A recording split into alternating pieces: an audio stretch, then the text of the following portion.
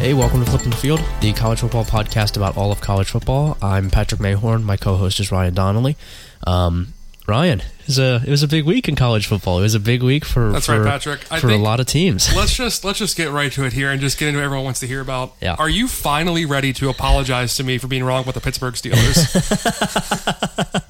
Buddy, listen, I'm gonna let you have your day in the light today because I watched the Pittsburgh Steelers on Sunday and then I watched the Cleveland Browns, and I'll tell you, I'm not worried.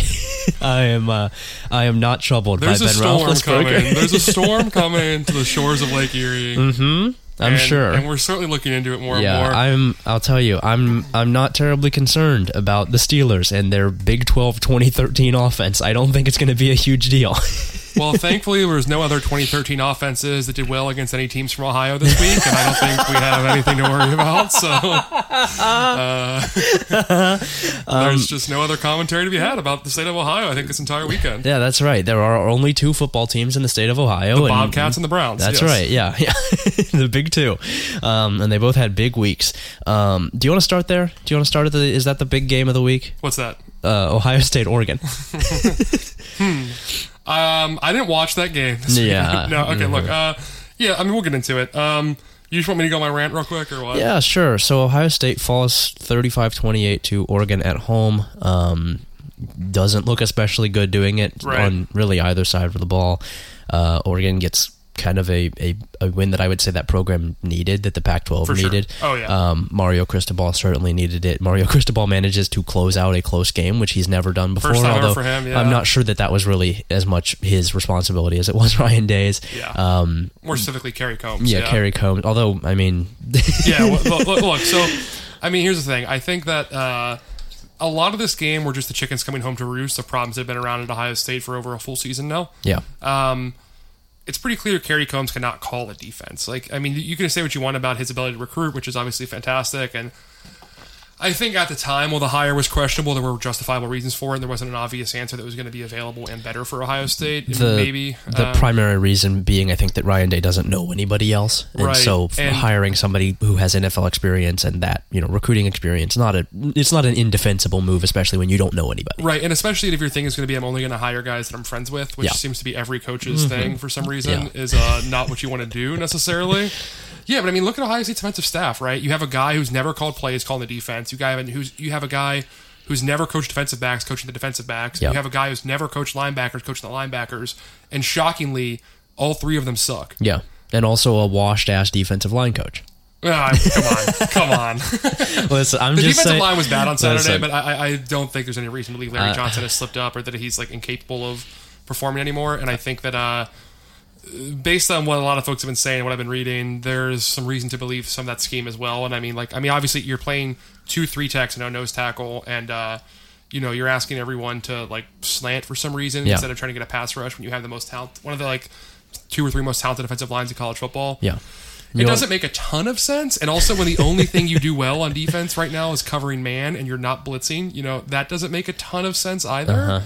There's not a lot of things they're doing that make sense, I would say. Yeah, this is one of our. We'll get into our categories here. This is one of our Game of the Week nominees. I was at this game covering it and have talked and written about it pretty extensively. And I was at this game astral projecting to yell in Kerry Combs' ears. You were disassociating at this game, but this was bad. This was a disastrous performance from Ohio State. I have been, for several years now, saying that Ohio State's defense has bigger issues than just the little, the little things that most of the Ohio State beat has picked on since 2018 and assumed that those were the biggest issues. I think there's a structural problem with Ohio State's defense and program at large and the way that it develops players.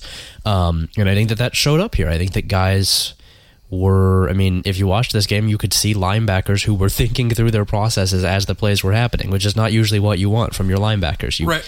It's like Ohio State's defensive players in an extremely simple, what is supposed to be an extremely simple scheme. Single high is supposed to be simple. That's the idea, yeah. They were very obviously confused about what they were supposed to be doing in a very simple additive face scheme, and I think that it is. I mean, it's emblematic, right? That on that 99-yard Oregon touchdown drive, they brought in Gaya Tete, who had been declared eligible 24 hours earlier. Yeah. And he ran into Tommy Eichenberg, knocking both of them over as Oregon got an easy first down pass to the tight end. Yeah. That ended up, going in a scoring drive. Yeah. Paulie Naoteote played 4 snaps, and I think they were probably the 4 worst snaps of the game. Maybe the 4 worst snaps of football anyone's ever played. Just, he had 1 month and they ruined him. Yeah. I mean, Ohio State has a lot of problems right now on that team. I think that they start primarily, like, the number one issue of that team right now is linebacker play. Yeah. And the scheme is terrible, the play calling's terrible, but at the end of the day, like, with how talented Ohio State is, it can still beat most teams with bad scheme, bad play calling. all these linebackers are 4 stars. Right. I mean, Cody Simon looks really good. Yeah. I thought Kayvon Pope flashed again, like he seems to always do every time he touches the field. Yeah. Except then he, of course, will not see the field the rest of the season. He'll be put in prison. Right. Yeah. I mean, Ohio State's personnel decisions overall are pretty baffling, right? Like, I mean, they played 26 players on defense, which is somehow more than they played against Minnesota when it was addressed afterwards as an issue. Sure. It doesn't make any sense at all. Yeah, like, and I was, talking about this with a friend, that I think, like, some of the issue here is, especially in the line, I can't explain the secondary very much, but, well, actually, maybe I can. I don't know. Especially the linebacking core. Al Washington's background's a defensive line coach, where you do rotate players because they weigh 300 pounds and can't breathe. Yeah. Naturally. Linebackers don't really need to do that. You don't need to set them out this frequently. Like, if you have 3 to 4 guys that can play those 2 spots, that's all you need. Yeah. My last 2 things on this, and then we'll touch on Oregon, who was also in this game, and probably we should probably talk about the Ohio State offense too. We probably have a few more minutes. Yeah, but I would, something that I noticed specifically, and I was talking about this online. There are plays where, and I think that this is a big issue with the linebackers, especially the veteran linebackers, where Ohio State has had this issue for several years, where there's open space in the middle of the field on every single play, like right behind the linebackers, right? They follow motion every time. Yeah, they follow motion every single time. They see a shiny light and they run straight towards that. But you could see on running plays during this game and throughout the game, even on passing plays, guys like Terada Mitchell, he's a senior linebacker, he's a captain. He is, he's been around the block, and you can see him on a running play. There was one I posted specifically where he's the backside linebacker who presumably should be looking to fill a cutback lane, as you would think, as you do as a linebacker, and he is not looking at the running back at all because he's worried about. He's got man coverage responsibilities for the tight end. He's worried about the tight end and the wide receiver next to the tight end slipping behind him on a potential pass. He's worried about setting the edge if Anthony Brown keeps it on a read option. He's thinking about all these different things, and so running back is cutting back, and Terada Mitchell is just standing there. Yeah, this is a senior linebacker. If this guy can't process it, then I'm not sure who's going to. I think that Ohio State's solution to the issues that the defense has had is to try and apply all these new. They said all off-season adjustments. They're adding adjustments to the defense. They're making adjustments, and so I think that you have a scheme that at its core is simple with about 35 adjustments for every single player on every single play. Which don't need to be there. Yeah, and none of them know what they're doing. And somehow none of them seem to be like dropping to the correct depth and coverage, or like keeping gap integrity in the run game, or like hitting the opposing team's players. Yeah, like or recognizing what position they're in the case of like Bryson Shaw, who played like a linebacker. Terrible. Or, not having all 3 linebackers cover the same tight end in a running play. Yeah, or no one take the running back when he runs out to on a swing route because they all just think somebody else is going to take it. Ohio State has like 5 or 6 players that keep playing on the first 2 games that just clearly should not see the field the rest of the season. And they just won't bench them, I'm sure. No. Yeah, I mean, it's pretty bad. I think like there are ways to fix this. I just don't know if Ohio State's capable of doing them, like based on what we've seen from them so far. I don't know if I have any faith that'll actually happen. Yeah, I would assume not. And by the way, the offense should not get off scot-free here either, by the way. Like they were not able to run the ball consistently at all, and shockingly, when you have 4 tackles in your own line all played out position, they can't pull block very well or trap. Or get to the secondary. And when you have like a 5th-year senior All-American getting a critical holding penalty in the 4th quarter on a potential game-tying drive, that is like a massive deal that really cost you. And it's this one I do think is a little bit more of a schematic issue, where the defense I think is that none of the coaches know what they're doing. They're saved for Larry Johnson, right? Sure. Offensively, I think that the schematic issue we have here is that Ryan Day thinks that Urban Meyer's still the head coach, and he has designed his running game entirely around the threat of a quarterback running the football.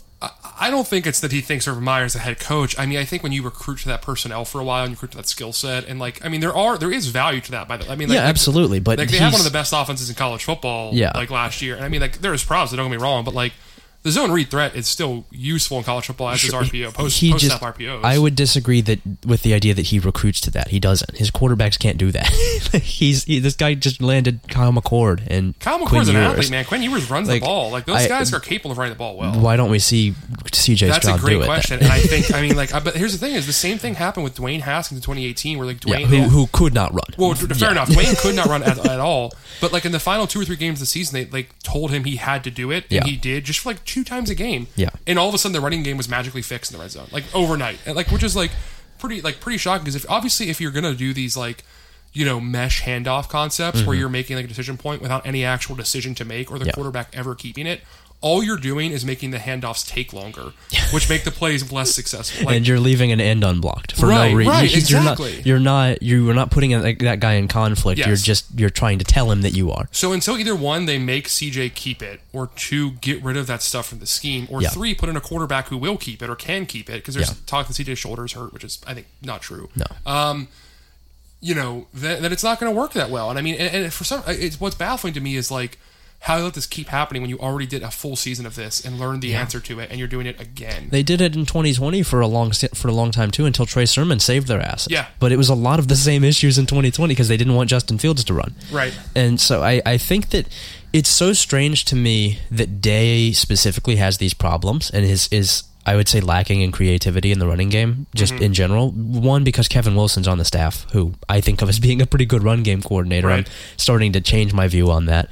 Well, Wilson's a zone read guy too by trade. Yeah, but it's and Day has these influences like Urban Meyer, who I would say, at least in his heyday, was a creative run game designer, or Chip Kelly, who is still a very creative run game designer. Sure, as we've seen this season. Yes, and Ryan Day has like 2 running plays in his entire playbook, and they're both predicated around I think we've seen him scheme up some good running plays at times. It's just it's not consistent enough the way it should be. And I would like to see...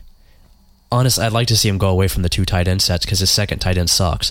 Stover? Yeah, he's not very good. He's not very good. And you have the best fucking receivers in America. Yeah, and you could probably... And they figured this out late in 2018 too and haven't done it since. You could probably motion those receivers and cause some problems with that, which we could talk about the Oregon offense. And also, by the way, your 4th receiver is Julian Fleming, a guy who played in the wing tee in high school and is an ass kicker in run blocking. Yeah, weird. Yeah, weird if that guy could block. Crazy. But it's they figured that out in 2018 that hey, if we motion Paris Campbell into the backfield, he can serve essentially as that quarterback keep threat to the boundary and hold that defensive end in place. It's not that hard. A lot of teams are able to manage. I mean, hell, put a second halfback in there. You've got 2 of them. Sure, you get 2 really good ones. Yeah, you just might as well just put them both in there. And it's and a we very... mean Master Teague and Marcus Crowley. That's right, yeah. Steel Chambers and Xavier Johnson.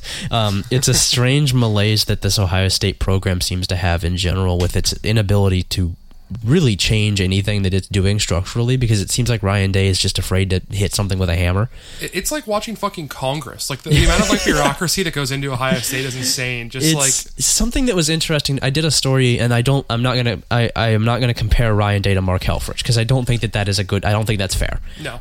But I did a story this offseason, and I talked to an Oregon writer who covered Mark Helfrich. I think it was Ryan Thorburn, so shout out to Ryan, I guess. Sure. I'm sure he's listening. Yeah, all Ryans. But he said something that was very interesting to me this past week in thinking about it again, about how Mark Helfrich was absolutely terrified to change anything from the Chip Kelly era. Anything. Yeah. He didn't want to touch anything, right? Because it worked under Chip. And so once you start to get your own players and your own guys into a system several years down the road when you're taking over for a coach like that, sometimes you've got to renovate. Houses, programs don't last forever. You have to change things sometimes. And it seems like Ryan Day is just unwilling to make big sweeping changes in any significant way. Yeah, I mean, this Austin's going to be telling, right? If he tries to go back to the same well again or do like something like just slightly changing the it's time to promote Parker Fleming. My God. Yeah, I mean, we'll I'm sure we'll talk this again in the offseason. We'll see how the rest of the year goes for Ohio State because, again, I think these are correctable changes, and I think the team is like certainly not like the Josh Proctor injury is massive, but beyond that, most other things we saw on Saturday are fixable for this team. Like, they played like absolute dog shit and still only lost by 7 points. Yeah. It's a supremely talented team. Right. This is a team that's still absolutely capable of making the playoffs. Yeah. And probably losing in the first round. Whatever happens in that playoffs is maybe a different discussion. But I mean, I don't think, even at Ohio State, I expect them to win the title every year. You know what I mean? Yeah. But yeah, I mean, we can talk about this at a later point in time. But Ohio State definitely has some things that it needs to fix and must fix. And if Ryan Day is capable of doing them, then good. And if not, then, I'll certainly have some takes in the offseason. Yeah. I would like to give credit also to Oregon briefly. Yeah, Joe Moorhead called a great game. Yeah, this is not an Ohio State podcast. Oregon, I think it's very good. I think that this Oregon team is straight up good. I don't think that Anthony Brown is a playoff quarterback. I don't think that he is especially impressive in any meaningful way. I don't know that CJ Verdell is an awesome running back in the way that Ohio State made him look. But Joe Moorhead is still that guy. I don't know. I mean, unlike a lot of offensive coordinators, and this is a silly compliment, but it's one that you have to give in this sport because a lot of coaches don't do this. He took what he was given. Right. And he didn't fucking go away from it for no reason. He didn't try to counter before Ohio State could. He looked at what Ohio State was doing. He attacked it directly. He waited for Ohio State to respond. It never did, and so he just kept doing it. Yeah, it's like exactly what we saw from. I hate to keep doing Ohio State shit in this podcast because it's not all of what we do, of course. But it's kind of like the 2014 Ohio State team. They just ran the same 9 plays because no one they played could stop it. So try and stop it. Right. So I mean, and if you can do that, keep doing it. Why not? I can't blame them. Yeah, I mean, I don't get the sense that I think Oregon will win the Pac-12. Like you said, I don't think they're much of a. They're probably not a playoff team, although they might just have the schedule to get in anyway. And although I will say, having watched that defense this past week, I think with Kayvon Thibodeau and it's a hell of a defense. Yeah, and Noah Sewell, I think that could be a really good, or Justin Flo rather. Maybe the second or third best in the country behind Georgia's. I think that's a really, really good defense. Noah Sewell, who was kind of alone as the linebacker this past week, really impressed me. That kid's fucking good. Yeah, and there were some people who were shockingly saying that Ohio State was trying to pick on Sewell to Jeremy Ruckert, which of course, great stuff there. They didn't throw the tight end. Isn't that crazy? Couldn't have seen that one coming. Yeah, that defense really impressed me. I think Tim DeRuyter was obviously not a great head coach when he got his shot there, I believe, at Fresno State, but it looks like an improved version of last year's defense, which is what we wanted to see from this Oregon team. Sure. And I'm interested to see what it will look like with a fully operational Kayvon Thibodeau and Justin Flo. So now that we are 20 minutes into the podcast, should we get to our second game of the week nominee? Yeah, another team that you care deeply about here, Pitt at Tennessee. Oh, also, by the way, we haven't started talking about it yet, but we will talk about Clay Helton getting fired at USC at the end of the categories. So. Yeah, once we get to the USC game. Yes, stick around for that, gang. Second game of the week nominee here, Pitt at Tennessee. Pitt pulls off a 7-point win. This is a very weird game because Pitt had to score to win, and it did that, which is strange. Just like we've always said, Pitt is, you give Pitt a chance to beat an SEC team, they're going to do it. Yeah, exactly. Tennessee is not quite as disastrous as I thought it would be. However, starting Joe Milton to open this season rather than Hendon Hooker is an absolutely baffling decision from Josh Heupel. I thought Hendon Hooker looked good in this game. I thought he looked full on very good. Obviously, it wasn't enough to win the game, but I like what Hendon Hooker brings to this offense. Joe Milton stinks, and he shouldn't see the field again. Yeah, I mean, Tennessee had 3 turnovers at offense on Saturday, I believe. Yeah, I mean, they gave the ball over pretty frequently. Yeah. Yeah, I mean, it's hard to say. Yeah, I mean, Joe Milton. I don't think Hendon Hooker was very good either. I think they both kind of just suck. And I think Hendon can hit short passes though. Yeah, and which they need because they don't have a running game. Yeah. So they're gonna have to. This is going to be a team that almost has to throw the ball 45 times a game, something like that, because they cannot run that football. Yeah, and if you're going to do that, some of those are going to have to be quick passes, and Joe Milton just doesn't hit those in any meaningful way. No, definitely not his thing. I think Hendon Hooker's processing is better. Yeah, I mean, I still think Tennessee probably finishes below 500. Yeah, I would certainly agree with that. Yeah, I think the fact that they play Mizzou and Kentucky on the road is not going to help them. Like if they get those teams at home, they might be able to win one of them. But you ain't gonna. Yeah, I think Kentucky. This is such a mean thing to say. I think Kentucky is just a better version of Pitt, and so that's. I mean, I don't know what Tennessee's gonna. I mean, Kentucky's defense is probably better than Pitt's, and I think the offense is certainly better. Right. I mean, Pitt. Pitt, which is my coast to an easy start here. I think. They don't play anyone with a pulse until Virginia Tech in week 5, and I'm not convinced Virginia Tech has that much of a pulse.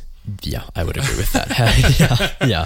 They do unfortunately get Virginia Tech on the road, Clemson at home, Miami at home in a 3-game stretch, which is not what you want if you're Pitt. That's 3 wins right there. Yeah, but they will probably start out 5-0. There you go. Good for them. I'm sure that they'll jump to 16th in the AP poll, and nobody will think anything of it, and then they will go 5-3, and everybody will wonder what's going on. That classic ACC bump. We do love that. All right, next up, Jacksonville State at Florida State. Man, this game rocked. What dude. the hell is going on Let's out there? go. Shout out to Zarek Cooper, dude. We He love rocks. this. Yeah. He's.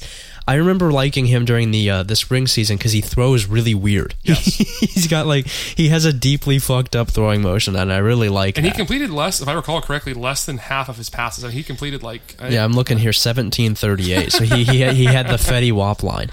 Let's go. It's pretty funny. It's pretty funny. And shout out to Florida State, who somehow were worse passing and averaged 3.9 yards per attempt. Yeah. They threw 34 passes for 133 yards in the night. A spirited showing here from Jordan Travis. 0 for 3. Yeah, I mean, Mackenzie Melton started to lead a comeback, which you'll see this in another category later on, I believe, because of that. Or not a comeback, rather. They try to keep them in the game. But, I mean, Jacksonville State, that final play, too, was what? How long was that touchdown pass? It was 59 yards for a touchdown as time expired. Against what was not 2-man under, despite what Mike Norvell's trying to tell you. It was absolutely not 2-man under. I believe it was cover 1 robber, from what I've seen. Incredible. Which is an insane call on that play. Yeah, I mean... Look, Norvell's. I don't. They might have to. But here's the thing: is Norvell can't. I'm sorry, Florida State rather just cannot keep firing coaches for 2 years. It can't afford to do it. The buyouts are too expensive. They're gonna have to keep him around for next season too. And I mean, goddamn, this team sucks. Yeah. Florida State's terrible. This is a. We've seen a lot of collapses from power programs in the past. Yeah. This is worse than Nebraska's collapse almost. It feels like if. It feels like if Michigan had hired Brady Hoke again after hiring Brady Hoke, and then had hired him a third time. Yes. Right?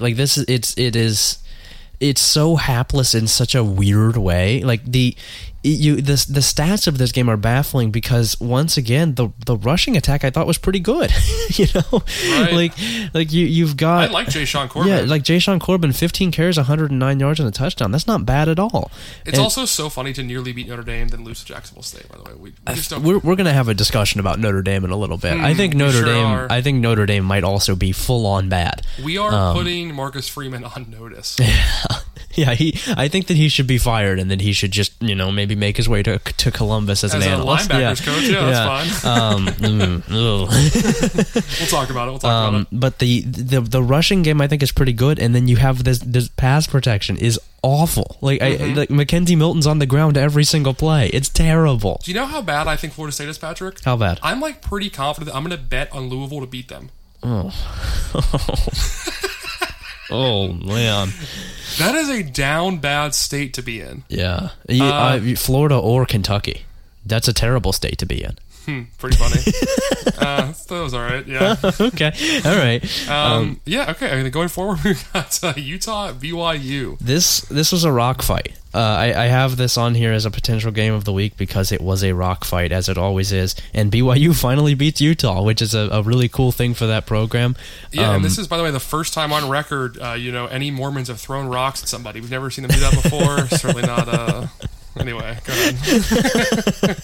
Another good one. BYU, I think, is still good, which is weird after losing all of its players. I think that we were, I say we, the general, we were kind of unfair to Kalani Sitake when he started this job and struggled his first couple years because it seems like he's just good. Me and him are boys. We're good. Yeah. It seems like he's just good and that this program is just good in general. It has good players. It is cycling through good players. I don't know how good this Utah team is. It seems like Charlie Brewer's maybe not the guy at quarterback, as he also wasn't at Baylor, but that doesn't usually matter a whole lot at Utah. It's kind of weird if it suddenly does here, but the BYU defense I thought was really good. The rushing attack is still pretty strong with Tyler Algier, who didn't have a great game in terms of average, but he gets 3 yards every single carry, and if you do that every play, then you're going to win the game. And Jaron Hall runs away from guys pretty well in the pass, as a scrambler too. Yeah, I like him a lot more after this week than I did last week. They're 2-0, winning both games the exact same way against Pac-12 South teams, which he hasn't thrown for more than 200 yards in a game yet. Yeah. This BYU team cannot pass at all, which is so funny after last season. But also, no one can really score on them that well. So, like, I don't know. I don't see...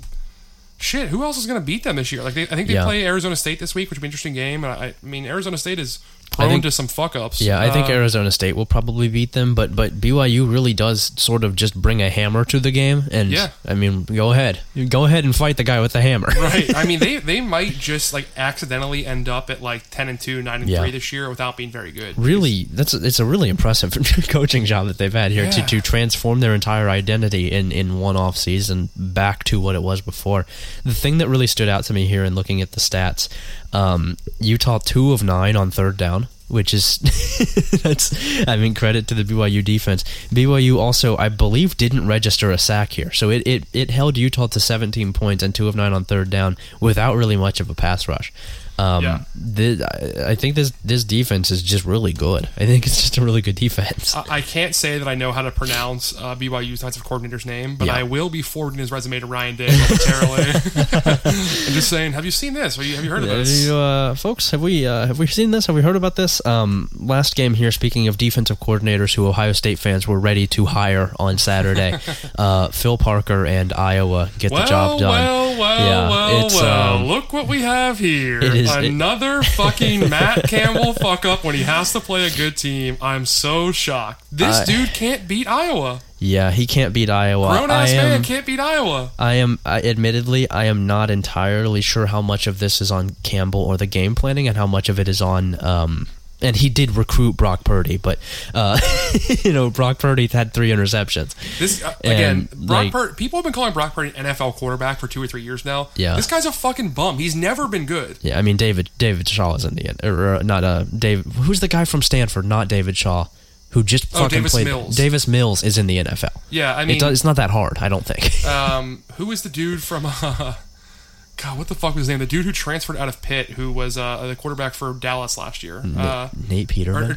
Ben DiNucci. Ben DiNucci, that's out. right. Yeah, he played there. He's a Pine Richland legend, Ben DiNucci. King. I mean, they're letting Ben Roethlisberger play in the NFL. It doesn't take that much, folks. Pretty good, Patrick. Pretty good stuff. I mean, listen, folks. Yeah, I mean, Brock Purdy sucks. And also, Breece Hall is just like a slightly worse David Montgomery. Yeah. I mean, he's just not very good. He's fine. Stop letting the lying fake news media tell you that Iowa State's going to be good each year. Iowa State beats teams that aren't Iowa. Yeah. Because those teams suck and are coached by Lincoln Riley. But, but that doesn't mean they're a good football team. I think that Iowa State is...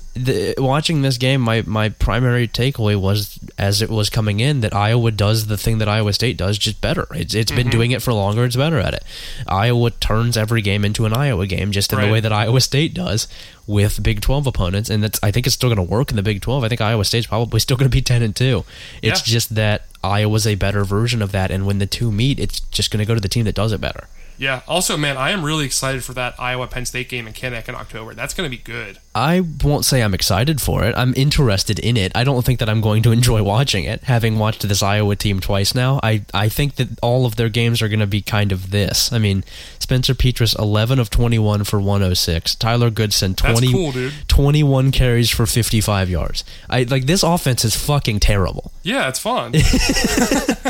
and Penn State's we know damn well what Penn State's offense is. That game is going to be like 6-3. Mm-hmm. And you're not. I don't understand where you're getting to the part where you don't like this. I'm still waiting to hear I think we have different tastes here. All right, game of the week. What is your pick here? For sheer entertainment value, I am voting for Jacksonville State at FSU. I think my pick is probably Oregon Ohio State in terms of quality. I enjoyed watching it. You betrayed me once again. It was a fun game to watch. I liked watching the Oregon game plan against a more talented team. I don't really have a preference between the two. All right. Well, game of the week. Yep.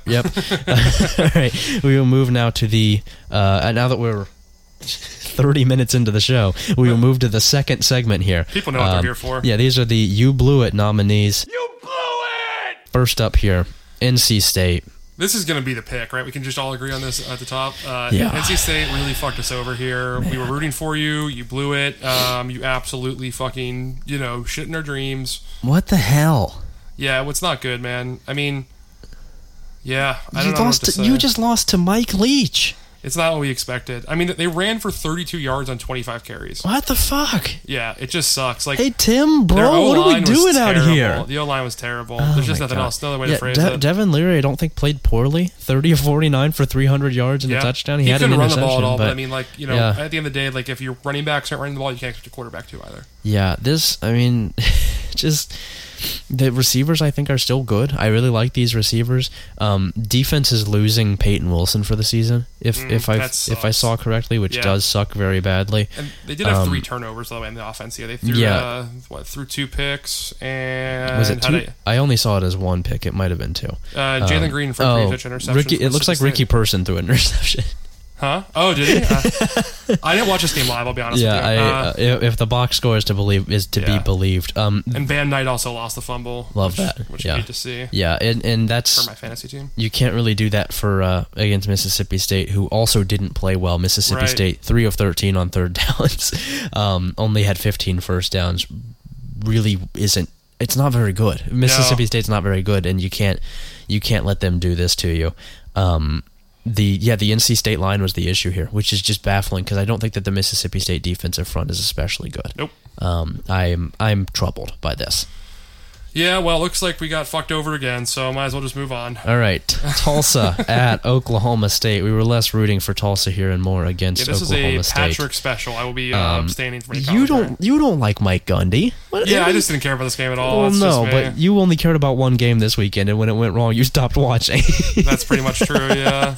I mean, I would have liked to see Tulsa win, I guess, but to me... You can't blow it if I never thought you were good. No, I mean, Tulsa's not good, but Oklahoma State also isn't good. Tulsa nearly comes all the way back here, was trailing 28-17 with 5 minutes left, cuts it down 28-23, just couldn't get off the field again.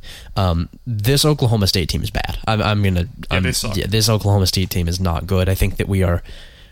If not already there, I think we are rapidly approaching late stage Gundy, where Oklahoma State maybe needs to move on before it gets bad, like really bad, because this passing attack is anemic. It's really bad. The running game is there's nothing to speak of. Defense isn't very good. It's just. This is a bad program. It's a really bad program. Yeah, I mean, they kind of, like, their whole thing has just stopped working, right? They haven't innovated at all. They don't really do anything. They don't recruit well. Like, there's just not much to say for Oklahoma State. Like they don't really develop pros that well either. Like, there's just really nothing I can say they do a good job of. Well, and it's not like the Big 12 is about to add 4 new programs, and maybe now would be a good time to jump up if you're Oklahoma State and become the new cream of the crop there. Who do you hire? It probably just somebody else who has new ideas. I don't know. I agree. Off the top of my head, I don't know if I have an obvious pick, but we'll get to this offseason, I'm sure. Yeah, I mean, just somebody else, man. Somebody who has different ideas that isn't so committed to this offense because it doesn't work in 2021. Next up, Toledo at Notre Dame. Toledo fucking blew it. Yeah, well, I got to be honest here. I think if you play this game out like 10 times, Toledo probably loses 9 of them. Sure. It almost won this one, though. That's the issue. Yeah, I mean, Notre Dame had, 4 or 5 turnovers this game, and just really Toledo could not do shit with it. Yeah. Their offense, I'd say, was just not really there. Yeah. Carter Bradley played pretty well quarterback for them, I thought, and Brian Koback ran the ball well, but yeah, I think couldn't finish drives. This is a Jason Candle special here. Like, Toledo had a lead with, I think, a minute and a half left, and Notre Dame scored. This is obscene, and people were watching this live, and I was in the press box watching this as it was happening. Toledo scores to take the lead, 29-24, with a minute 35 left. Notre Dame scores to take the lead back with a minute 9 left. Yeah, that's bad. 15 game seconds. That's bad. Or 25 game seconds. That's really bad. That's really, really unbelievably bad. Yeah. You let them all the way down the field in 25 seconds? Here's what I will say for Notre Dame. Even though they're obviously pretty pissed off, they lost this game and their defense sucks. Yeah. You have to say, I think, Jack Cohen battled back to that touchdown with a dislocated finger. Yeah. Tyler Buchner was, pretty good. Yeah, 3 of 3 for 78 and a touchdown, man. And he also had 7 carries for 68 yards. And you put Jack Cohen back in the game, guys? Yeah. By the way, I told you this got to be good. I didn't want to say you argued with me about this. I didn't say I liked him. Yeah. But, I mean, yeah, he's a little leprechaun, but I think he fits there. I like the kid. You know who I don't like? Michael Mayer, who stinks. Get him out of my face. Yeah, fair. I mean, he had 7 catches for 81 yards, 2 touchdowns. I'm done with this kid. I'm sick of looking at him. Okay. Man is averaging 11.6 yards per catch in a game against Toledo. What are we doing here? This guy's 6'7". I don't think he's the problem. I don't think the guy who caught 2 touchdowns is the problem for Notre Dame. He should have caught 3. That's all I have to say. Yeah. These Toledo linebackers are not good enough for him to be catching 7 passes. That's true. All right, next up, App State at Miami. Another team that very, very nearly pulled it off and then just fell apart at the end of the game. We came into this kind of wondering how legitimate Chase Bryce is. I'm leaving thinking not very, and App State still almost won the game. Yeah. I think Miami is in a similar boat to Notre Dame, where it stinks. I think it stinks in a bad way. Yeah, I gotta say, I was completely wrong about Miami. I thought they'd be pretty good. I did too. They just they can't throw the ball. Like I don't think they have any receivers. Like that's the biggest issue. Like I don't think Derek King suddenly got bad. No. I think their receivers just suck. Yeah, these guys, and I had this as a concern coming into the season that I don't think Mike Harley can catch the ball. I don't think Charleston Rambo can catch the ball, and here we are. They can't catch the ball. It's a hard thing to learn how to do when you can't do it early on, and they just don't know how to do it. I think the Miami rushing attack is suffering because of it and should be quite a bit better than it is. That's even with Cameron Harris averaging 5.1 yards per attempt in this game. It's just this offense feels stale to me because it can't pass the ball. I think the explanation here too for how you can tell is the fact that Derek King, who still has is clearly not 100% with his legs, had 19 carries. Like, you are not asking an injured quarterback to run the ball that much if you trust your receivers at all. And somebody here who's just listed as D. Cheney Jr., so I'm assuming that this is Dick Cheney Jr., rushed 4 times for 21 yards. It's Donald Cheney Jr., buddy. It's Dick Cheney Jr. It's Donald Burns Jr. This is Donald Rumsfeld Jr. carried 4 times. Our last game is Stanford at USC. Real quick on just on the App State game, I will say Cam Sutton, man, that's tough. That's a tough look. Did you see the last possession here? I didn't watch this game. Cam Sutton had 3 drops on the last possession that were just right in his hands, buddy. And brother, you gotta nab one of those. I think we're certainly looking into that. All right, Stanford USC. Do you want to do the Helton talk now? Do you want to have the Helton talk with our kids? I was thinking we might as well just finish off at the end of the pod and just look at the game real quick. Sure. So Stanford 42, USC 28. Ryan, I have really bad news, and I know that this is especially harmful for you. USC's wide receivers are terrible. I still think Drake London's good. Yeah, it's just that the rest of them aren't. Yeah, that's a problem. I mean, it turns out suspending 9 guys is not what you want for your receiver room. Yeah, I think also Keaton Slovis, maybe time to sell some stock in Keaton Slovis. I think look, how many teams across the country are we seeing with just when you only run pure air raid with nothing else with it? Yeah, it's just not working anymore. No, it doesn't work anymore. Like this baseline air raid that Graham Harrell's running has just clearly hit a wall. Yeah. And most coaches who have air raid principles in their offense are adapting around the country. Sure. And guys like Mike Leach and Graham Harrell and a few other just traditionalists will not change it. Mm-hmm. And they're not winning games anymore. Yeah, it is. I think Keaton Slovis is I will say limited quarterback. I think he is. I think that his processing is really shitty. That could be a large result of the offense. I think it absolutely is a possibility that it is. I don't like him all that much. Yeah. I think that he would be better in a system that wasn't so deeply stupid. I think he has moxie and guts. I think he's deceptively quick. Okay. And I think that he's a real coach's son's kind of quarterback. And they got to keep him around. I think that he is a limited quarterback in a limiting system, which is a bad combination. Yes. Especially because I don't think it fits him especially well. I mean, come on, losing to fucking David Shaw in this year. Yeah, we'll talk about Stanford a little bit here. What the fuck? Yeah, what the fuck is happening with Stanford? What a silly little program. Tanner McKee, 16 of 23 for 234 and 2 touchdowns. He was awesome. He was really good. How are all of their running backs, by the way, so little, but are always just getting yards? Also, some very funny averages here. Just for the Stanford running backs, 19.2 yards per carry, 1.3, 1.8, 2.5, 0.6, 2.0. My God. Also, I'm just realizing that Elijah Higgins is still in college. Which how the fuck is this guy? Yeah. He's only a junior? That's fucked up. Hang on a minute. What class was he in? It feels like he was a 2016 guy. That's what I thought too.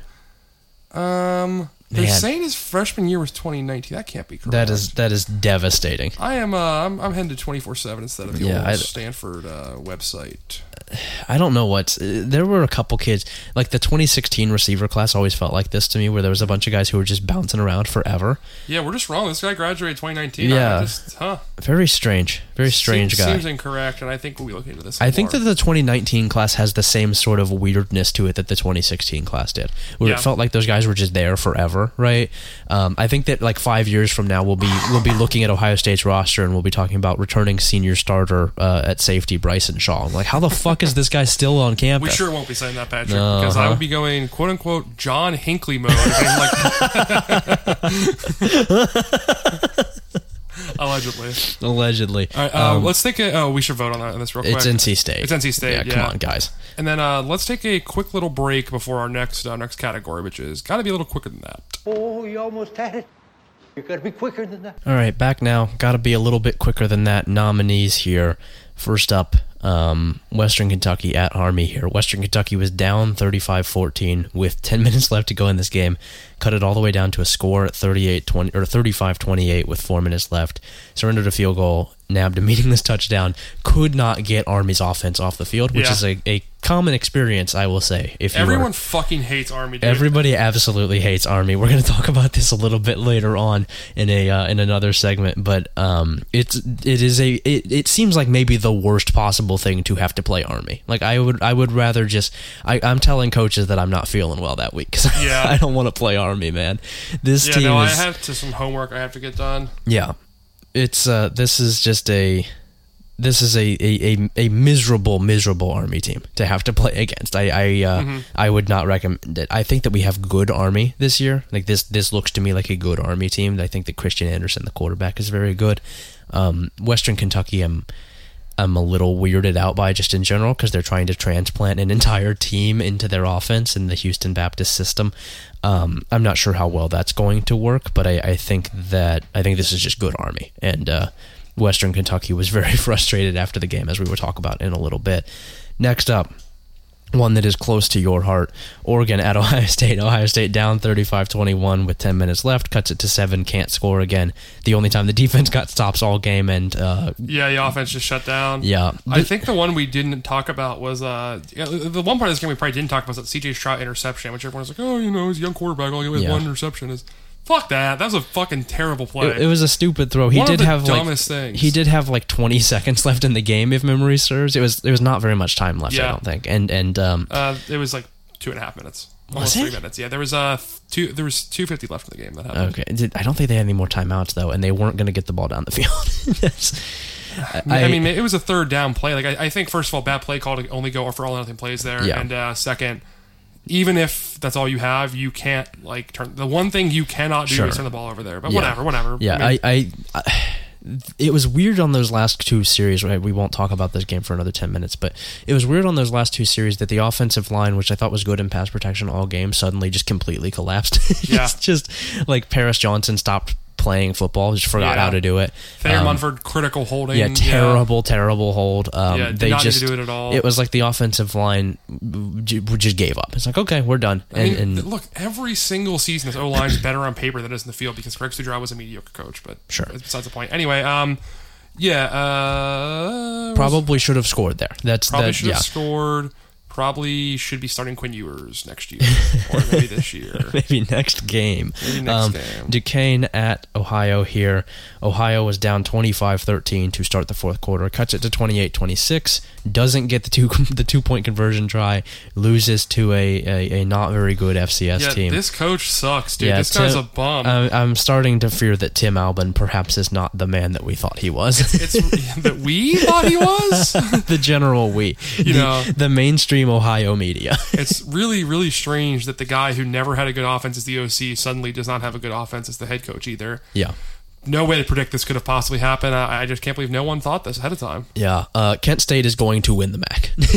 Yeah. I mean, when will in the next 2 games, Ohio goes on the road to Louisiana and then Northwestern. So they're not winning anytime this month. Louisiana, man, we don't have them on this list. Louisiana has disappointing. Kind of looked like shit their first 2 games because Texas we're going to talk about in a few minutes. Yeah. And then it doesn't almost lose to Nicholls, but doesn't look exactly impressive against Nicholls. But Ohio State's obviously not going to beat Louisiana. Arkansas State at Memphis, 48-30 Memphis with 11:37 left. Arkansas State scores 20 in the final frame, but comes up 5 points short. Memphis has some problems, dude. Yeah. I believe Memphis is starting a freshman quarterback who looked pretty good to his credit, scored 55 points. 417 yards and 5 touchdowns. Yeah, that's not too shabby. But Arkansas State is weirdly plucky in year one of our favorite guy, Butch Jones. Butch Jones. They also, by the way, Memphis also has a freshman running back, too. Yeah. Who's from Arkansas. He had 191 yards and 18 carries. It seems like the offense is maybe not the issue here for Memphis. Surprising. That's never the case. I believe James Blackman is the quarterback at Arkansas State. Let's double check on that. It looks like you're right. Yeah, the Florida State transfer. So the other guy's Lane Hatcher too. You remember Lane Hatcher? Yeah, I like Lane Hatcher. I don't really know what happened. Admittedly, I have not watched this game. I don't know why both of them played like significant minutes. A lot of throws. Yeah, like Jesus a lot of Christ. throws. I don't really know what Butch Jones is up to down there. Keith Heckendorf, the offensive coordinator, made up name, has been doing this forever, where he rotates two quarterbacks and throws the shit out of the ball. So maybe he's just still doing that. But Arkansas State a little bit better than I thought it would be early on in the Butch Jones era. This is a pretty cool stat here. There were 99 pass attempts for 999 yards in this game. Holy shit. That's a lot of fucking passing offense. That's a lot of yards, guys. Holy shit. All right, last one here. Stephen F. Austin at Texas Tech. Stephen F. Austin trailed 21-13 entering the fourth quarter, cut it down to 28-22 with 7 minutes left, couldn't score again. This one's on here because, man, oh man, Texas Tech sucks really bad. Oh, these guys are terrible. These guys are really bad, which by proxy means that Houston might be the worst team in America. These guys are really bad. Tyler Shuck is really not good at much of anything. There's no running game. Seeing how early some of these other teams are getting a move on for the coaching cycle, I think Texas Tech maybe should call it a day and try to get Jeff Traylor on the phone as fast as it can. They're certainly looking into something. I don't know, man. Yeah, I think he's just about... I mean, it's obvious he's not the guy. I think it's pretty clear by now. We'll see what they do the rest of the season, if they can manage to hang on to go like 500 or something, and if anyone cares, that's the case. Yeah. All right, next up, the I Can Feel It Deep Down in My Plums nominees. We have to vote on someone to win this. Do we have a pick here? I think it's probably... The most entertaining of these games is probably Arkansas State, Memphis, right? Yeah, that's fine. Surely for those passing numbers, again, 99 pass attempts for 999 yards combined. Yeah. That kicks ass, dude. Yeah, that's good. All right, the I Can Feel It Down in My Plums nominees here. I can feel it all the way down in my plums, getting all swollen, with a light blue hue to them, fresh and juicy, ready for the picking. Utah at BYU, which is, as I mentioned earlier, a rock fight. This is one of the more angry rivalries in college football. Like, these guys are just, after every single play, there's some sort of fight breaking out. They legitimately do not like each other, which is always very fun. Western Kentucky at Army, which I believe had a coach fight at the end of the game. We are hearing that, yes. Which is always very... We love to fight the troops on 9/11. Yeah, Western Kentucky players reportedly said during halftime that they were going Muhammad Atta mode. Yeah, it was heard that Western Kentucky's players were dancing on the other side of New York and jumping up and down. Oh man. Last one here, Texas at Arkansas. Here's our chance to talk about Texas. These guys fucking suck. Holy shit. Frauds. Arkansas. How do they do it every year? It's amazing. It's amazing. They really are just able to convince us, even like people who are like fully invested in college football, who know not to believe Texas is back. Inevitably, myself included, will do it every year. They looked really fucking good week one. Yeah. And they look really fucking bad week 2. Yeah, Arkansas's not even that good. Like, they have some good players. But I kind of like this Arkansas team, especially if KJ Jefferson is playing like that. Yeah, but they're like best case scenario, the 4th best team in the SEC West? Like 7-5. Yeah. Yeah. If they can beat Auburn. Well, and the good news is that Texas isn't joining the SEC or anything like that. Right. Nice little preview here. Yeah, I mean, here, Texas, you get to see what your future is. Folks, reportedly we're hearing Tom Herman is saying that money is the root of all all evil. Is what his opinion is. Yeah. This Hudson Card really, really bad. Really, really unbelievably bad. Yeah. The Texas run defense. 8 of 15 for 61 yards. Is that good? No. A Steve Sarkisian offense threw for 118 yards in the day. Steve Sarkisian got absolutely pantsed here by Barry Odom. Barry Odom put that man in a trash can. You might say he was like blacked out on pills or something. I don't know if I would say that specifically, but just an analogy. Just an analogy, Patrick. But Barry Odom, he took this man out of the club and threw him onto the ground. And also Bijan Robinson, by the way, 19 carries for 69 yards. Didn't exactly look like the fucking world beater everyone thought after week 1. There was an interesting video after the game of Hunter Yurachek, the Arkansas athletic director, talking to someone and saying, "I knew we were going to beat them, but I didn't know it'd be by this much," which makes me wonder what Arkansas's conversations were coming into this game, like what the game planning looked like, because it really did seem like Arkansas was pretty confident in its ability to just absolutely pant this Texas team. Pretty funny. I do believe I said on our last show that or on our last review that it kind of felt like Sark was putting together the offense with a bunch of kind of weird parts that don't really fit together, and he had just sort of taped it all together, and it worked pretty well against Louisiana. Yeah. And then it ran into Barry Odom, who could see right through that and sort of just punched right through that popsicle stand. We love that. We do love that. Hudson Card has been benched also. Yeah, except week. I gotta pull up the exact quote here, which I'm looking up right now. It was a deeply weird quote. Yeah, hang on. But Steve Sarkisian basically said that like Hudson Card's still gonna be playing a bunch. He's not fully benched, just kind of benched or whatever. Sure. He said here. He said, "I think it'll be good for Hudson to take a little bit of a deep breath after last week's game." He'll still also play. Really funny. We're gonna have Hudson sit in front of the fan and drink some water for a while. He's got to cool off. We're quote, according to Sarkisian, Hudson Card just got a little bit too drunk. We'll give him a few lines to sober him up, is what he's saying. Yeah, this is tough. This is a tough look for Texas. I think Casey Thompson did legitimately look better. How much of that was just that Arkansas prepared for a different quarterback is right to be debated. Who does Texas have next? Do you know? That's a great question. I'll be looking up now. I'm going to guess that it's a nobody. Just based on how I would assume their schedule breaks down. You're going to tell me it's like Oklahoma or something. But they play Rice, then Texas Tech, yeah. And they go on the road to TCU, then they have Red River. Okay, so we won't know until the TCU game, I don't think. Yeah. Which even then, maybe not. But yeah. All right, what's the pick here? I think anytime you fight the troops, that's got to be the pick, right? Yeah, it's pretty cool. We got to give a shout out to them for that. Yeah. We do love fighting the troops. We do love fighting the troops. All right, next up here, last category, the throwback game of the week, brought to you by Quaaludes. Yeah, brought to you by Quaaludes. There's nothing like a fucking Quaalude. So there are some real humdingers in here.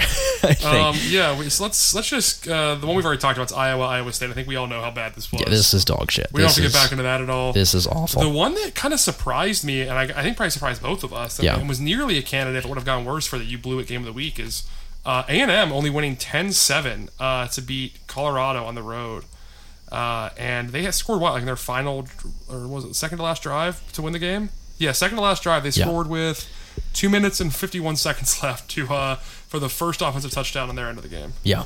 This was, and like not having Haynes King obviously seriously damaged the Texas A&M offense. It seems like he's out for quite some time. Not good. Zach Calzada looked bad. 18 of 38 for 183 yards, averaged less than 5 yards an attempt. Just out of curiosity here, I'm going to look up when Texas A&M plays Alabama, because I have a feeling that's not going to go especially well. Oh, it's October 9th. That's bad. That's bad news. Well, we'll certainly be looking into it. We have no clue what's going on yet. I think it's a little premature to judge. And by the way, we also should not look at that Arkansas game on September 25th. We'll be talking about that again at all. No, we shouldn't think about that at all. Indiana State at Northwestern. This is on here because, man, oh man, is this Northwestern team not good. Woo, buddy. Yeah. These guys suck. These guys are not good. 24-6. Man, I think that this is a little bit of Northwestern kind of taking its foot off the gas. Scored 14 points in the first quarter and then didn't really think about doing it again until the end of the game. Rushing attack wasn't awful. Evan Hull had 22 carries for 126 yards. Hunter Johnson 9 of 16 for 66 yards, a touchdown, and an interception. And then Indiana State's running attack. Have you seen this yet, the stats? No. Top rusher, 3 carries, 13 yards. Sorry, Patrick, I'm getting some breaking news, and I have to read to you live Sure, on the air right okay. now. We've just received the following tweet in from Nicki Minaj. Okay. She says, "My cousin in Trinidad won't get the vaccine because his friend got it and became impotent. His testicles became swollen. His friend was weeks away from getting married. Now the girl called off the wedding. So just pray on it and make sure you're comfortable with your decision. Not bullied." I just wanted to read that live in the air real quick for you. Speaking of impotent, Indiana State, 8 carries, 10 yards for the second best rusher. Boy, oh boy, this is bad. This is really bad. I know somebody who was at this game, so shout out to Ben, who suffered through 4 hours of truly despicable football. Folks, we need, now more than ever, we need to activate Boys Town Pat Fitzgerald. We need to figure out what his sleeper agent code is. Speaking of a guy whose balls are swollen. Oh, man. Rutgers at Syracuse. Folks, the Rutgers offense is really bad. It's really, really bad because I don't think this Syracuse defense is very good. 17-7, Rutgers wins. Noah Vidal he has the same exact stat line every single game. It's always this. It's like 7 of 14 for 145 yards or something like that. And they keep winning games, brother. Yeah, this is bad. This is not good. I just don't know. But until they get that Gavin Wimsatt kid in the program, I don't know what you do if you're Rutgers. Like, you obviously don't have anyone on the roster that can throw a football. So, like, yeah. I mean, I don't know what the plan is besides doing exactly what they're doing. And, like, I mean, I don't know. There's a scenario where they still win like 7 games this year, I guess, which is pretty goddamn good for them. Yeah, the good news is that they get Ohio State in a couple weeks, so they'll have a chance to bounce back on offense. That's funny, Patrick. Yep, that's good. Is it wrong? That's pretty funny, Patrick. Washington at Michigan. Michigan 31, Washington 10. John Donovan, folks, he's done it again. The Washington offense is completely unwatchable. These guys stink. Yeah. These guys stink really bad. Also, our Pac-12 is great theory somehow got better and worse this week. We do love it. I mean, UCLA didn't play, so it's only going to go up every time UCLA plays. Yep, it's UCLA and Oregon carrying the Pac-12. That's the way it's supposed to be. 2 teams that we really love to trust. Yep. The thing that really stood out to me here, one, watching Washington's passing concepts is very funny because it is like watching a game from 2005. Like, they have Dylan Morris doing like seven step drops and trying to. It's like watching the Colts in like the Peyton Manning era. It's really bad. And I don't even think he was necessarily terrible. Like, nothing I would say. Like, I don't think the game is necessarily his fault either. Yeah, it's just that the offense around him is awful. Washington can't run the ball. Cade McNamara here, 7 of 15 for 44 yards in a 21-point win against a Power 5 team. Michigan's rushing attack, I know that I will like believing in Texas, I will feel sorry for thinking this, but I do like it. I like the way that this rushing attack is structured. I think it's fun to watch. I think Blake Corum's really good and is legitimately a potential game changer on that offense. I am not yet to the point where I believe that Michigan is full on good, but I have liked what I've seen from their run designs. I think they're good. Yeah, I mean, I don't know. Like, I don't think there's much to learn from the first 2 weeks of Michigan considering the defenses they played. Especially not against these guys. Yeah, I mean, Washington's really bad and Western Michigan's probably worse. I mean, they play the next 2 weeks are Northern Illinois and Rutgers. I mean, they really don't play a good team until they get to Penn State on November 13th. Like, they could pretty easily start off 9-0, which is, again, going to set up for a perfect Michigan season where they start off 9-0 and finishing 9-3. Yeah, we're certainly looking into that. We are definitely looking into that. I mean, Cade McNamara still sucks though. By the way, we should point that out. Like, was what 7 of 15 for 44 yards. 44 yards. Yeah. So generally, I mean, if you can pass the ball for 44 yards to win the game by 21 points, you gotta love that. Jim Harbaugh, I'm going to give you some unsolicited advice here. Keep Cade as the quarterback until that November 13th game, and then as you're going into that week, switch to JJ. Yeah, we'll see. Just spring it on Penn State. I'm sure he'll do that. Yeah, no, I'm sure he'll do. Just like Ryan Day will move to Quinn Ewers, even though he very obviously should. So, what's our vote for game of the week here, man? Probably Iowa State, because the offenses here, even though the score was 27-17, the offenses were so blatantly terrible for this entire game. Like, it was exclusively turnovers leading to points here. I think I've got A&M at Colorado just because. Also really bad. Yeah, really bad. Yeah. Yeah, I don't have a problem with that. Other games to hit on here: Coastal Carolina over Kansas by exactly the amount of points that it needed to cover, which we love. We are proud of so them. I did my part in DJ Burns' presidential power parlay. It was the Bucks that let him down. No comment. Coastal Carolina still good. This Kansas team immediately better than anything it has done in probably a decade plus. Lance Leipold, as it turns out, pretty good at this whole thing. Yeah, we like him. Kansas looks legitimately well coached. I like Jason Bean at quarterback. I think this team is not truly despicable. Virginia blows out Illinois. I think we were right in saying that Virginia is just a more evolved version of Illinois at this point. I don't know what the ceiling is for Virginia, but I think the floor for Illinois is pretty low this year. Yeah, I mean, man, it's just going to take a little while to get things together here. Yeah. I don't see anything going together well for them soon. Yeah. Miami of Ohio against Minnesota, 31-26. Not really sure what to think of all this from Minnesota. Obviously, man, I think that Minnesota's just not that good with Tanner Morgan, who's bad. Like I've been saying, Tanner Morgan is not very good. Running game was still okay, even with the backup in there. Potts, I think, is his name. Trayson Potts, Pennsylvania kid, if I recall correctly. Yeah, but I don't know what to think of this because I don't think Miami of Ohio is especially good this year, and I don't know. No, they are just a pretty consistently well-coached team. Yeah, but they should not be getting this close to you on the road. Yeah, they are perpetually 7-5, which is not really what Minnesota should be dealing with if it's a MAC team. One of the best games of the week here: Wyoming 50, NIU 43. Let's go. What the fuck is going on with Wyoming, man? Really bizarre team that was supposed to be great on defense, and I mean, I don't know what the fuck this is, but NIU also NIU friskier than we thought. I'll give Thomas Hammock some credit for NIU being legitimately, I think, kind of okay this year. It's good for him. They didn't win a game last year, and I would imagine that feels pretty good to do this now. Missouri, Kentucky 35, Missouri 28. Do you know how bad? I just want to jump in here real quick. Sure. Will Levis in this game was 10 of 18 for 179 yards and a touchdown and a pick.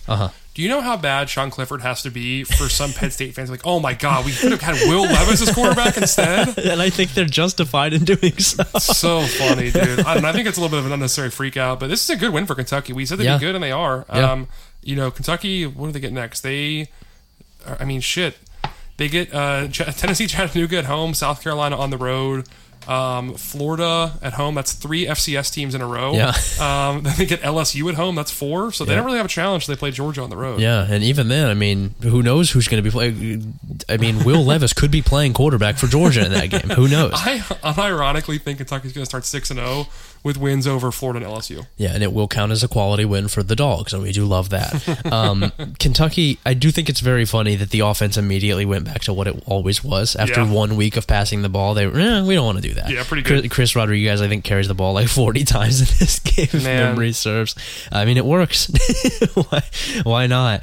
Cal, TCU here. TCU 34, Cal 32. If I'm correct in remembering this, I'm going off the dome here, which is real sicko behavior. I got pulled up. Also, Zach Evans almost hit the over that I laid out, which was he had 190 yards on 22 carries. He's really good. Yeah, as it turns out, he's really good. Yeah. Also, Max Duggan, as we know, really great player. We've all said it for a long time. 231 yards, 3 touchdowns. That's exactly what we all thought about him. What the fuck is going on with Cal's defense? Yeah, it's supposed to be their whole thing, right? Kind of their only thing, actually, I would say, even. TCU's defense also not good, which was I mean, this is Pac-12 TCU is Cal and vice versa. The best part of this season is going to be whenever Cal beats Oregon on the road in mid-October. Oh, God. Yeah, and we're going to love that. That's going to be cool. That, yeah.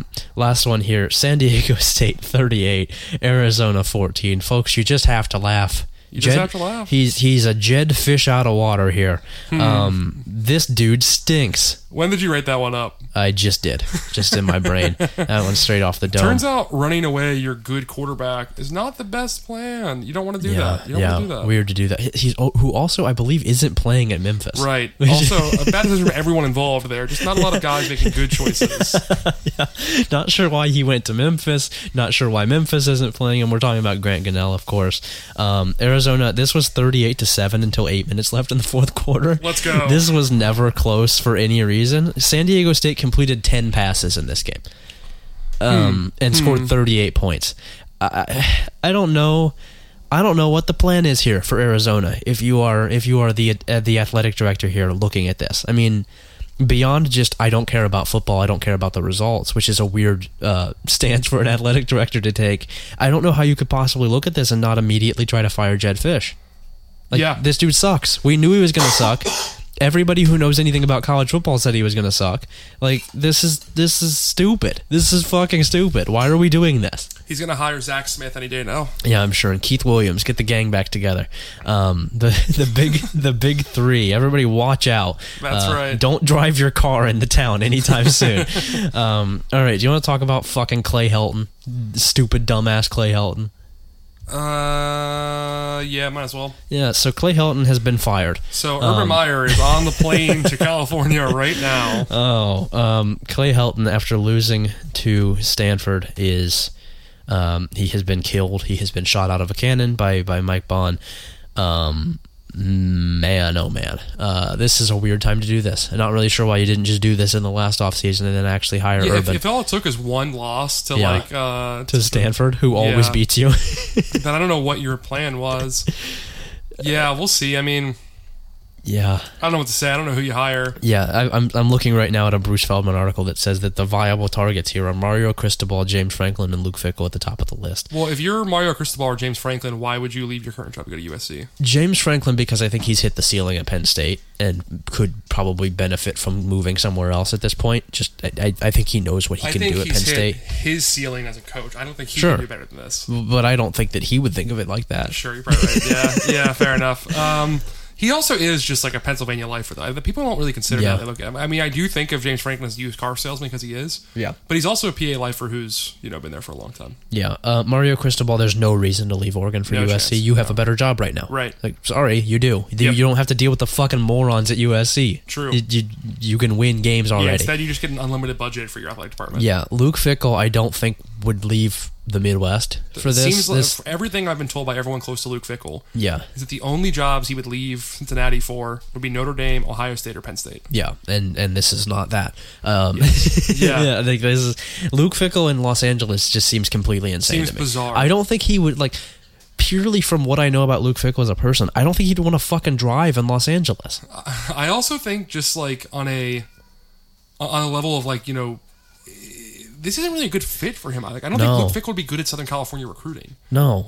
When to succeed at USC, he's never done that before. I think you almost have to be like the Pete Carroll style salesman. Yeah, like James Franklin. Yes, like James Franklin, right? Something like that. Yeah, you have to do the glitz and glamour shit, and that's not Fickell at all. Like, he's a good recruiter, don't get me wrong, but not that way. Yeah. The fourth name, just for reference, that Feldman has on here, Tony Elliott. Okay. Let's go ahead. Go ahead, try that. Yeah. No, hire James Franklin. I think James Franklin would be a good hire here. Yeah, I mean, Urban Meyer is going to take a call. Urban Meyer, who will die on the field during this NFL season if he doesn't leave before the end of the year. Yeah. Yeah, man. I don't know. Anyone else you like for the candidacy? No, I think James Franklin is the obvious. He's going to go 10-2 there. You need to go 10-2 sometimes. I think USC should just really lean into it and hire Herm Edwards. I think they should just say fuck it. What do you think about the combination of Tom Herm Edwards and you get Tom Herman and Herm Edwards in there as a co-coach? We're certainly going to look into that a little bit. Yeah, that's an idea. That's definitely one idea we could take a look at.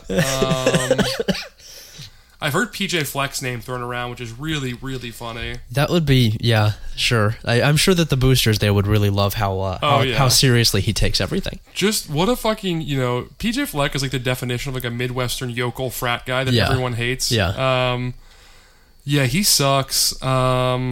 God damn it. What about Jim Mora? Oh, man. Also, Dennis Dodd has just reported that the USC job is Luke Fickell's to turn down, and if he does, Bob Stoops could be the next top candidate. So USC would like to be turned down 5 times. That's right. Man. Could you imagine if you hire fucking Bob Stoops to coach USC? That is not going to go well. Why did they... If the first guy that you're calling is not Urban or Stoops, why do they do this right now? Luke Fickell's not going to take the job right now.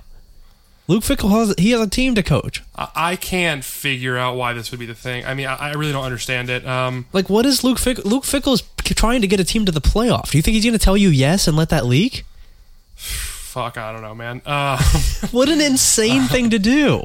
Bruce Feldman is also reporting that Chris Peterson will not take the job. I'm stunned. Yeah. So Chris Peterson, the guy who has never wanted to coach at USC. Yeah.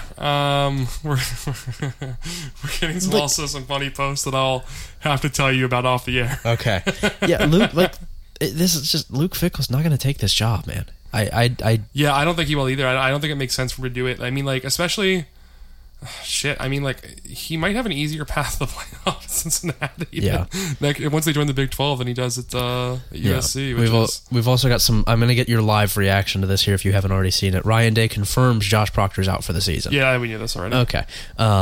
Yeah. I'm sending you the tweet that I'm talking about. I just don't want you to react to it on the air. Just read it and enjoy that time for us to talk about it afterwards. Okay, all right.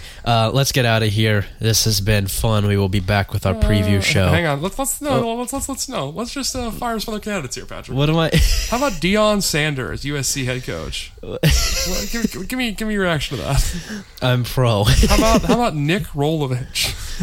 How about Mike Leach?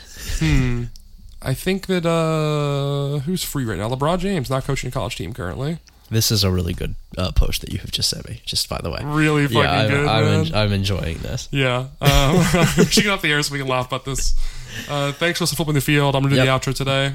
You can find Patrick at Patrick_Mayhorn. He writes the Outside Down newsletter for $5 a month. Yep. And you can follow me at B1G_Ryan, where you will get the most insane tweets of anyone you know on Saturdays when the Buckeyes are on. Yeah. Including when we play Akron and Tulsa. There is no doubt in my mind I'll still be tweeting like a lunatic. Yeah. So go Bucks, and I look forward to Ohio State's national championship later this season. See you guys.